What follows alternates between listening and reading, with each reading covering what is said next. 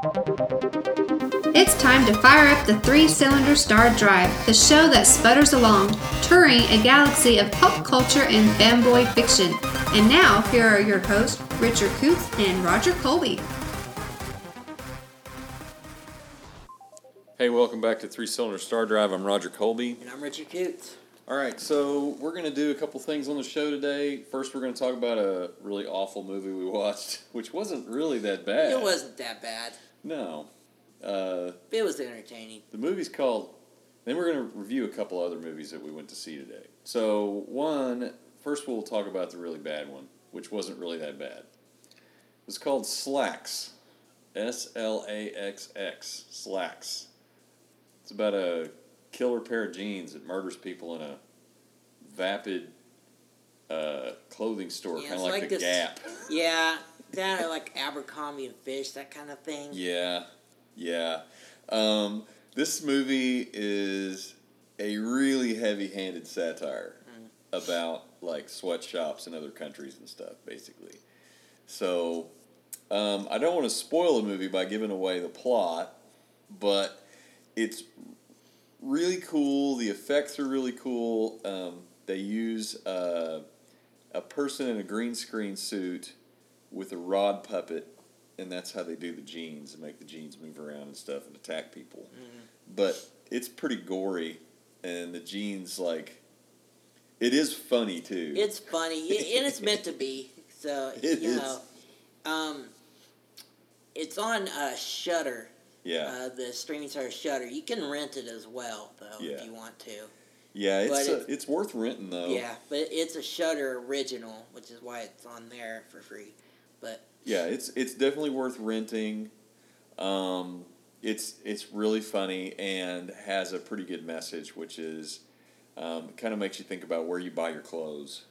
You know, I mean, people buy their clothes at these. There's a reason why places like, you know, Old Navy and stuff can sell their clothes for so cheap. It's because they're contracting out. A lot of those places are contracting out with some pretty cheap labor in other countries, and sometimes it's like child labor, and sometimes it's like a sweatshop. That's like there's really a whole line in there where she's like, "How do you think we make jeans for $5 and then sell them for $150?" Yeah, I mean it does have a really I like the message of the film. I just thought it was kind of heavy-handed. It's like really heavy-handed. It is. The jeans attacking people is like the funniest thing you'll ever see, though, because it's like this chick puts jeans on, and then she goes in the bathroom because she thinks she's having cramps or whatever, and the jeans just slowly cut her in half. I mean, it's like they like eat her. And then stuff her under the sink. Stuff her under the sink somehow. Stuff her body under the sink. Yeah. Yeah, the jeans, and then it like possesses a bunch of other jeans and like attacks.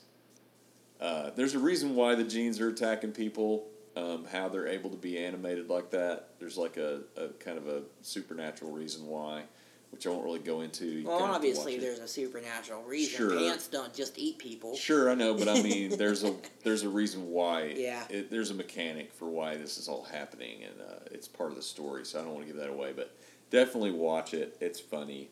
You'll get a good laugh out of it, and maybe you'll think a little bit. There's not like any recognizable names in it or anything. No, not at all. But all the actors in it are good. They're good for their roles. I mean, they did a really good job, and you know, they're believable characters in that. Okay, so we recommend that. Go watch that. Go rent that. The first movie we're going to review is Cop Shop. It just came out this weekend.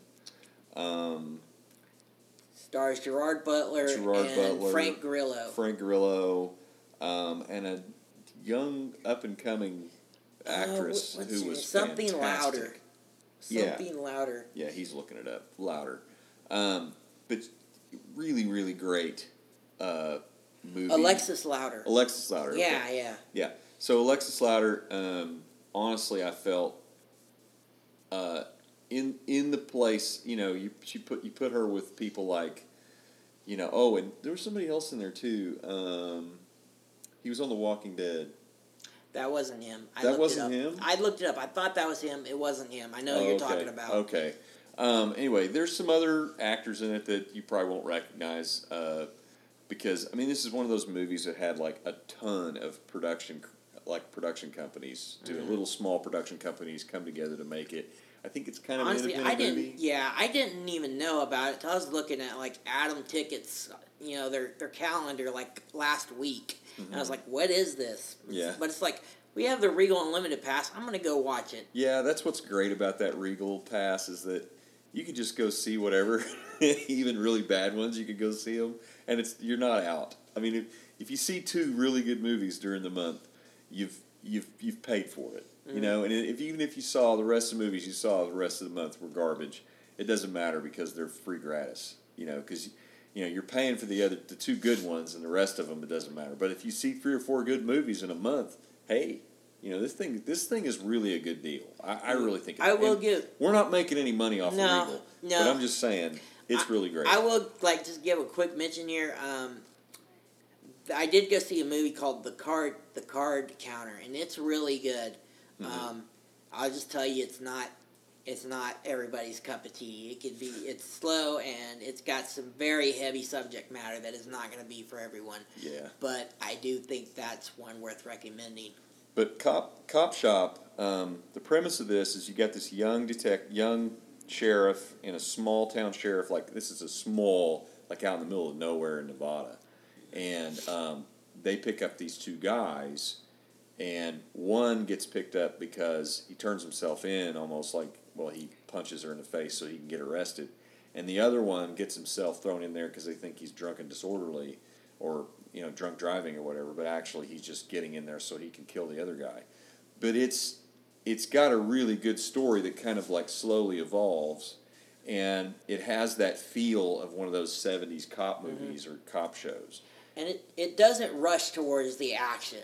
Yeah. It takes its time to kind of set up the characters, and there's a lot of dialogue between the characters before we get to the end. And it does get to the action. It gets to the to the wall action. But it takes its time getting there. It doesn't just try and jump in there immediately, and that's not all that this movie is. Yeah, we also I really recommend this one.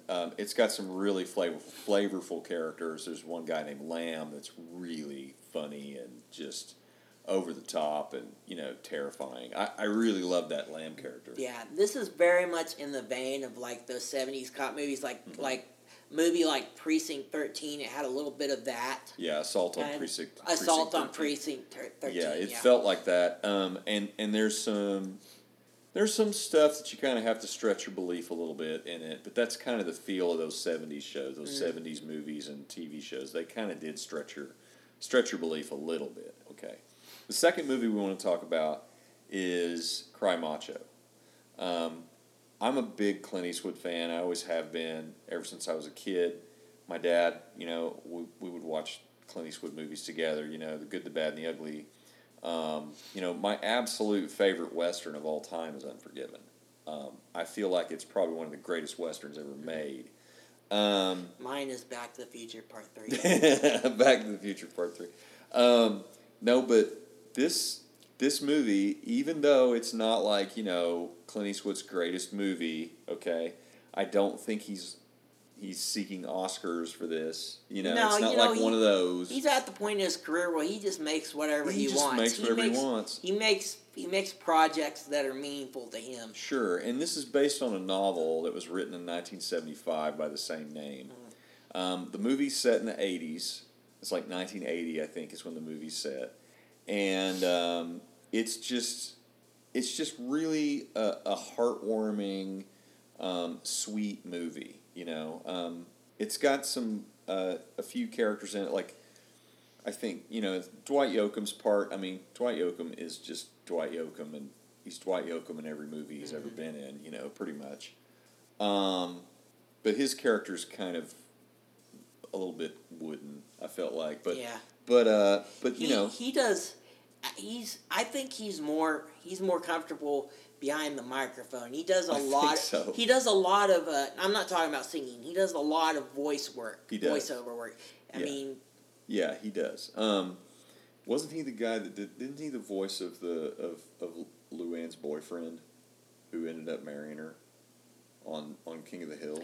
Maybe. I I think don't remember. so. I just Yeah, see I his think he name. was. I'm just seeing his name constantly in like animated stuff. I'm watching Yeah. in video games. He Uh-huh. does voices in video games. Right. So Yeah, but what's the real great bit of this movie was that even at 91, there is a scene where Clint Eastwood's character is talking about something that happened to him, and his emotion is so strong. I mean, I felt it. I just felt it. I got a little bit emotional watching it.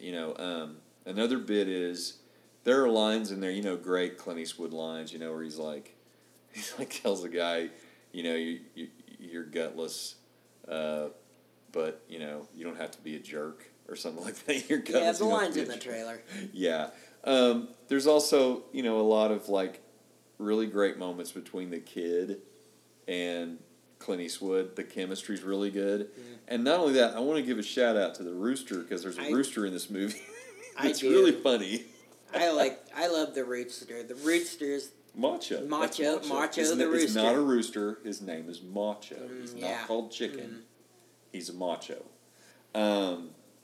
But Macho does a pretty great job of saving their skin a couple times. What's really crazy is seeing Clint Eastwood at this age, and he's playing a guy that probably is a lot younger, I would think, because of some of the stuff he does in the movie. Because bless his heart, he can barely get around.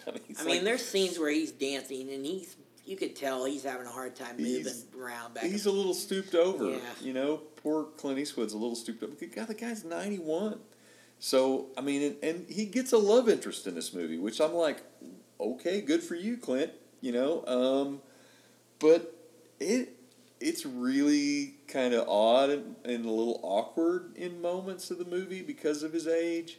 It's fine. It doesn't really, but it's Clint Eastwood, so you kind of go, it's Clint Eastwood. I think she was like in her 70s. She may be. So, I don't know.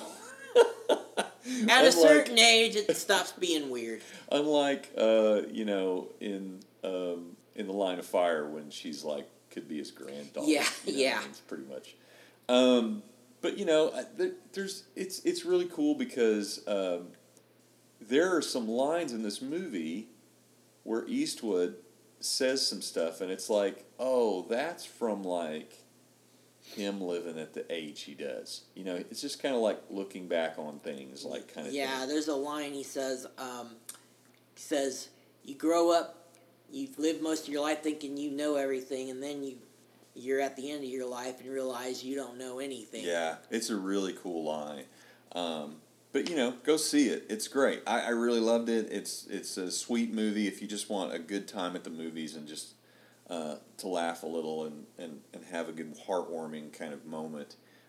Watch it. It's great. We need that kind of stuff nowadays, man. There's so much negativity in the world. We need a little positivity. Thank you, Clint Eastwood, for doing that movie for us.